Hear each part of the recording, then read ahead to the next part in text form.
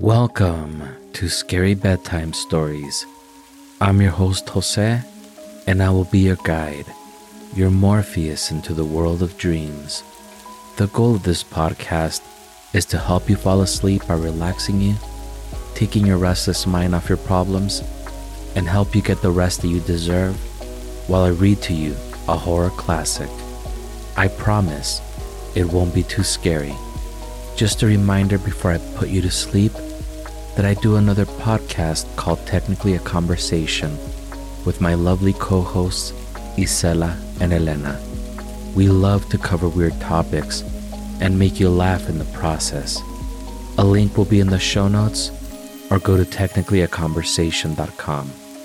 We're going to tune out the outside world. That's the gentle rain and music you hear in the background.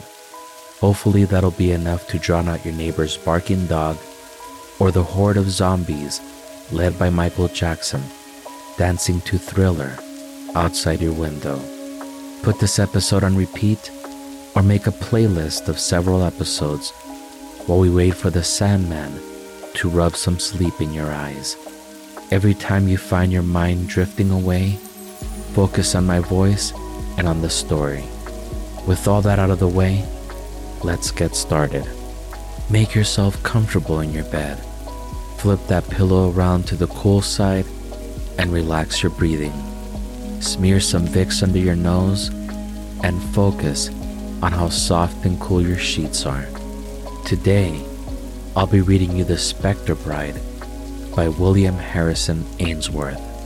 The castle of Ainsworth at the close of the year 1655 was the resort of fashion and gaiety. The Baron of that name was the most powerful nobleman in Germany and equally celebrated for the patriotic achievements of his sons and the beauty of his only daughter.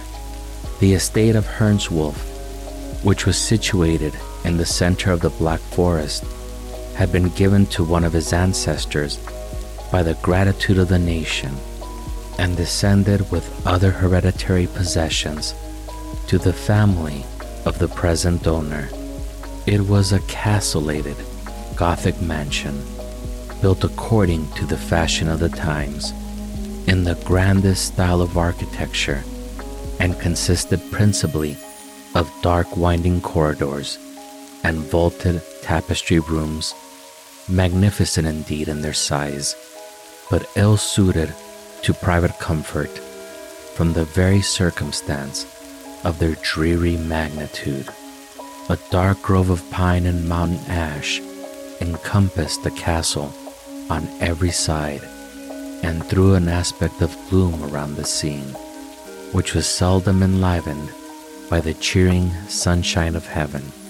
The castle bells rung out a merry peal at the approach of winter twilight, and the warder was stationed with his retinue on the battlements to announce the arrival of the company who were invited to share the amusements that reigned within the walls. The Lady Clotilda, the Baron's only daughter, had but just attained her 17th year, and a brilliant assembly was invited to celebrate the birthday.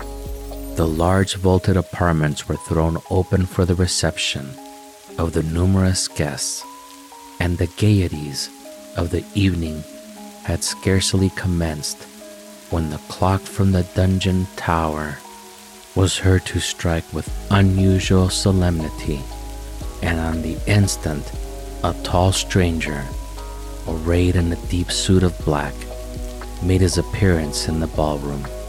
He bowed courteously on every side, but was received by all with the strictest reserve.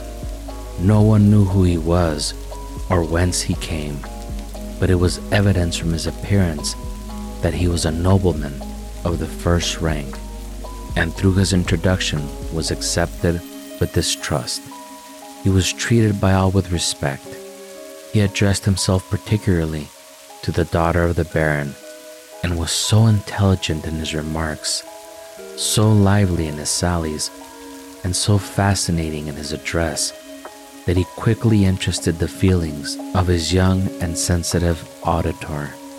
In fine, after some hesitation on the part of the host, who, with the rest of the company, was unable to approach the stranger with indifference, he was requested to remain a few days at the castle, an invitation which was cheerfully accepted. The dead of the night drew on, and when all had retired to rest, the dull, heavy bell was heard swinging to and fro in the great tower, though there was scarcely a breath to move the forest trees. Many of the guests, when they met the next morning at the breakfast table, averred that there had been sounds as of the most heavenly music, while all persisted in affirming that they had heard awful noises proceeding, as it seemed, from the apartment which the stranger at the time occupied. He soon, however, made his appearance at the breakfast circle, and when the circumstances of the preceding night were alluded to, a dark smile of unutterable meaning played around his saturnine features and then relapsed into an expression of the deepest melancholy.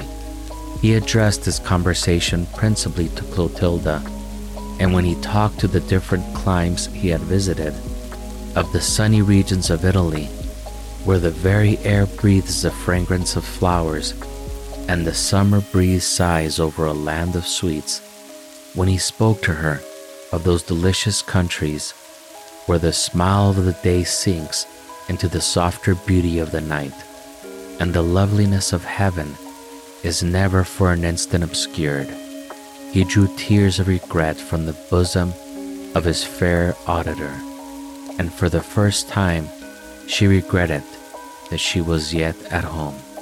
Days rolled on, and every moment increased the fervor of the inexpressible sentiments with which the stranger had inspired her. He never discoursed of love, but he looked it in his language, in his manner, in the insinuating tones of his voice, and in the slumbering softness of his smile. And when he found that he had succumbed in inspiring her with favorable sentiments, a sneer of the most diabolical meaning spoke for an instant and died again on his dark-featured countenance. When he met her in the company of her parents, he was at once respectful and submissive, and it was only when alone with her, in her ramble through the dark recesses of the forest, that he assumed the guise of the more impassioned admirer. As he was sitting one evening with the Baron in the wainscoted apartment of the library, the conversation happened to turn upon supernatural agency. The stranger remained reserved and mysterious during the discussion, but when the Baron, in a jocular manner, denied the existence of spirits and satirically mocked their appearances, his eyes glowed with unearthly luster, and his form seemed to dilate to more than its natural dimensions. When the conversation had ceased, a fearful pause of a few seconds and a chorus of celestial harmony was heard pealing through the dark forest glade. All were entranced with delight, but the stranger was disturbed and gloomy. He looked at his noble host with compassion, and something like a tear swam in his dark eye. After the lapse of a few seconds, the music died gently in the distance, and all was hushed as before. The Baron soon after quitted the apartment, and was followed almost immediately by the stranger. He had not been long absent when an awful noise, as of a person in the agonies of death, was heard, and the Baron was discovered stretched dead along the corridors. His countenance was convulsed with pain, and the grip of a human hand was visible on his blackened throat. The alarm was instantly given. The castle searched in every direction, but the stranger was seen no more. The body of the Baron, in the meantime, was quietly committed to the earth, and the remembrance of the dreadful transaction recalled but as a thing that once was. After the departure of the stranger, who had indeed fascinated her very senses, the spirits of the gentle Clotilda evidently declined. She loved to walk early and late in the walks that he had once frequented, to recall his last words, to dwell on his sweet smile, and wander to the spot where she had once discoursed with him of love. She avoided all society and never seemed to be happy but when left alone in the solitude of her chamber. It was then that she gave vent to her affliction in tears, and the love that the pride of maiden modesty concealed in public burst forth in the hours of privacy. So beauteous, yet so resigned was the fair mourner, that she seemed already an angel, freed from the trammels of the world, and prepared to take her flight to heaven, as she was one summer evening, rambling to the sequestered spot that had been selected as her favorite residence. A slow step advanced towards her. She turned around, and to her infinite surprise, discovered the stranger. He stepped gaily to her side and commenced an animated conversation. "You left me," exclaimed the delighted girl, "and I thought all happiness was fled from me forever. But you return, and shall we not again be happy?" "Happy," replied the stranger, with a scornful burst of derision. "Can I ever be happy again? Can there? But excuse the agitation, my love, and impute it to the pleasure I experience at our meeting. Oh, I have many things to tell you, and many kind words to receive. Is it not so, sweet one? Come, tell me truly, have you been happy in my absence?" "No, I see in that sunken eye, and that pallid cheek, and the poor wanderer has at least gained some slight interest in the heart of his beloved. I have roamed to other climes, I have seen other nations, I have met with other females, beautiful and accomplished, but I have met with but one angel, and she is here before me. Accept the simple offering of my affection, dearest," continued the stranger, plucking a heath rose from its stem. "It is beautiful as the wild flowers that deck thy hair, and sweet as is the love I bear thee." "It is sweet indeed," replied Clotilda, "but its sweetness must wither ere night closes around it.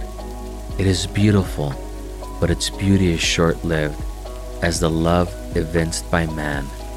Let not this, then, be the type of thy attachment. Bring me the delicate evergreen, the sweet flower that blossoms throughout the year, and I will say, as I wreath it in my hair, the violets have bloomed and died, the roses have flourished and decayed, but the evergreen is still young, and so is the love of heart. You will not, cannot desert me. I live but in you. You are my hopes, my thoughts, my existence itself, and if I lose you, I lose my all. I was but a solitary wild flower in the wilderness of nature, until you transplanted me to a more genial soil. And can you now break the fond heart you first taught to glow with passion?" "Speak not thus," returned the stranger. "It rends my very soul to hear you. Leave me, forget me, avoid me forever, or your eternal ruin must ensue. I am a thing abandoned of God and man, and did you but see the scared heart that scarcely beats within this moving mass of deformity, you would flee me as you would an adder in your pain. Here is my heart, love. Feel how cold it is. There is no pulse that betrays its emotion, for all is chilled and dead as the friends I once knew. You are unhappy, love, and your poor Clotilda shall stay to succor you. Think not I can abandon you in your misfortune. No, I will wander with thee through the wide world, and be thy servant, thy slave, if thou wilt have it so. I will shield thee from the night winds, that they blow not too roughly on thy unprotected head. I will defend thee from the tempest that howls around, and through the cold world may devote thy name to scorn. Though friends may fall off, and associates wither in the grave, there shall be no one fond heart who shall love thee better in thy misfortune, and cherish thee, bless thee still. She ceased, and her blue eyes swam in tears as she turned it glistening with affection towards a stranger. He averted his head from her gaze, and a scornful sneer of the darkest and deadliest malice passed over his fine countenance. In an instant, the expression subsided. His fixed glassy eye resumed its unearthly chillness, and he turned once again to his companion. "It is the hour of sunset," he exclaimed.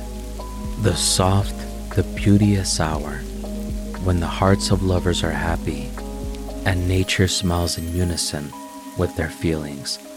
But to me, it will smile no longer. Ere the morrow dawns, I shall very far from the house of my beloved, from the scenes where my heart is enshrined, as in a sepulchre. But must I leave thee, dearest flower of the wilderness, to be the sport of a whirlwind, the prey of the mountain blast?" "No, we will not part," replied the impassioned girl. "Where thou goest, will I go. Thy home shall be my home, and thy God shall be my God." Swear it," resumed the stranger, wildly grasping her by the hand. "Swear to the fearful oath I shall dictate." He then desired her to kneel, and holding his hand in a menacing attitude towards heaven, and throwing back his dark raven locks, exclaimed in a strain of bitter imprecation with the ghastly smile of an incarnate fiend. "May the curses of an offended God," he cried, "haunt thee, cling to thee forever in the tempest and in the calm, in the day and in the night, in the sickness and in sorrow, in life and in death. Shouldest thou swerve from the promise thou hast here made to be mine, may the dark spirits of the damned howl in thine ears, the accursed chorus of fiends. May the air rack thy bosom with the quenchless flames of hell. May thy soul be as the laser house of corruption, where the ghost of departed pleasure sits enshrined, as in a grave, where the 100-headed worm never dies, where the fire is never extinguished. May a spirit of evil lord it over thy brow, and proclaim as thou passest by, this is the abandoned of God and man. May fearful specters haunt thee in the night season. May thy dearest friends drop day by day into the grave, and curse thee with thy dying breath. May all that is most horrible in human nature, more solemn than language can frame or lips can utter, may this and more than this be thy eternal portion, shouldest thou violate the oath that thou hast taken." He ceased, hardly knowing what she did. The terrified girl acceded to the awful adjuration, and promised eternal fidelity to him, who has henceforth to be her lord. "Spirits of the damned, I thank thee for thine assistance," shouted the stranger. "I have wooed my fair bride bravely. She is mine, mine forever. I, body and soul both mine, mine in life and mine in death. What in tears, my sweet one, ere yet the honeymoon in past? Why indeed thou hast cause for weeping, but when next we meet, we shall meet to sign the nuptial bond." He then imprinted a cold salute on the cheek of his young bride, and softening down the unutterable horrors of his countenance, requested her to meet him at 8 o'clock on the ensuing evening. and the chapel adjoining to the castle of Ainsworth. She turned round to him with a burning sigh, as if to implore protection from himself, but the stranger was gone. On entering the castle, she was observed to be impressed with deepest melancholy. Her relations vainly endeavored to ascertain the cause of her uneasiness, but the tremendous oath she had sworn completely paralyzed her faculties, and she was fearful of betraying herself by even the slightest intonation of her voice, or the very least variable expression of her countenance. When the evening was concluded, the family retired to rest, but Clotilda, who was unable to take repose from the restlessness of her disposition, requested to remain alone in the library that adjoined her apartment. All was now deep midnight. Every domestic had long since retired to rest, and the only sound that could be distinguished was the sullen howl of the ban dog as he bayed. The waning moon, Clotilda remained in the library in an attitude of deep meditation. The lamp that burned on the table where she sat was dying away, and the lower end of the apartment was already more than half obscured. The clock from the northern angle of the castle told out the hour of 12, and the sound echoed dismally in the solemn stillness of the night. Sudden, the oaken door at the farther end of the room was gently lifted on its latch, and a bloodless figure, apparelled in the habiliments of the grave, advanced slowly up the apartment. No sound heralded its approach, as it moved with noiseless steps to the table where the lady was stationed. She did not at first perceive it, till she felt a death-cold hand fast grasped in her own, and heard a solemn voice whisper in her ear, "Clotilda." She looked up. A dark figure was standing beside her. She endeavored to scream, but her voice was unequal to the exertion. Her eye was fixed, as if by magic, on the form which slowly removed the garb that concealed its countenance and disclosed the livid eyes and skeleton shape of her father. It seemed to gaze on her with pity and regret, and mournfully exclaimed, "Clotilda, the dresses and the servants are ready. The church bell has tolled, and the priest is at the altar. But where is the affianced bride? There is room for her in the grave, and tomorrow shall be with me." "Tomorrow," faltered out the distracted girl, "the spirits of hell shall have registered it, and tomorrow must the bond be cancelled." The figure ceased, slowly retired, and was soon lost in the obscurity of distance. The evening arrived, and already, as the hall clock struck 8, Clotilda was on her road to the chapel. It was a dark, gloomy night. Thick masses of dun clouds sailed across the firmament, and the roar of the winter wind echoed awfully through the forest trees. She reached the appointed place. A figure was in waiting for her. It advanced and discovered the features of the stranger. "Why, this is well my bride," he exclaimed with a sneer, "and well will I repay thy fondness. Follow me." They proceeded together in silence through the winding avenues of the chapel until they reached the adjoining cemetery. Here they paused for an instant, and the stranger, in a softened tone, said, "But 1 hour more, and the struggle will be over." And yet his heart of incarnate malice can feel, when it devotes so young, so pure a spirit to the grave. "But it must be," he proceeded, as the memory of her past love rushed on her mind. for the fiend whom I obey has so willed it. Poor girl, I am leading thee indeed to our nuptials, but the priest will be death, thy parents, the mouldering skeletons that rot in heaps around, and the witness to our union, the lazy worms that revel on the carious bones of the dead. Come, my young bride, the priest is impatient for his victim. As they proceeded, a dim blue light moved swiftly before them, and displayed at the extremity of the churchyard the portals of a vault. It was open, and they entered it in silence. The hollow wind came rushing through the gloomy abode of the dead, and on every side were piled the moldering remnants of coffins, which dropped piece by piece upon the damp mud.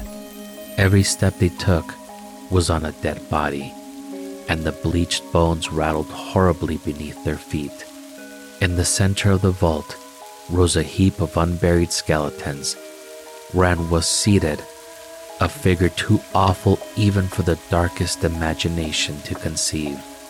As they approached it, the hollow vault rung with the hellish peal of laughter, and every moldering corpse seemed endued with unholy life. The stranger paused, and he grasped his victim in his hand. One sigh burst from his heart, one tear glistened in his eye. It was but for an instant. The figure frowned awfully at his vacillation, and waved his gaunt hand. The stranger advanced. He made certain mystic circles in the air, uttered unearthly words, and paused in excess of terror.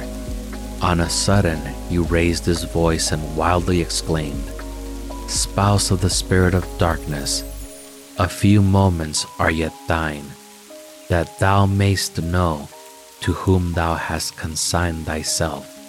I am the undying spirit of the wretch who cursed his Savior on the cross.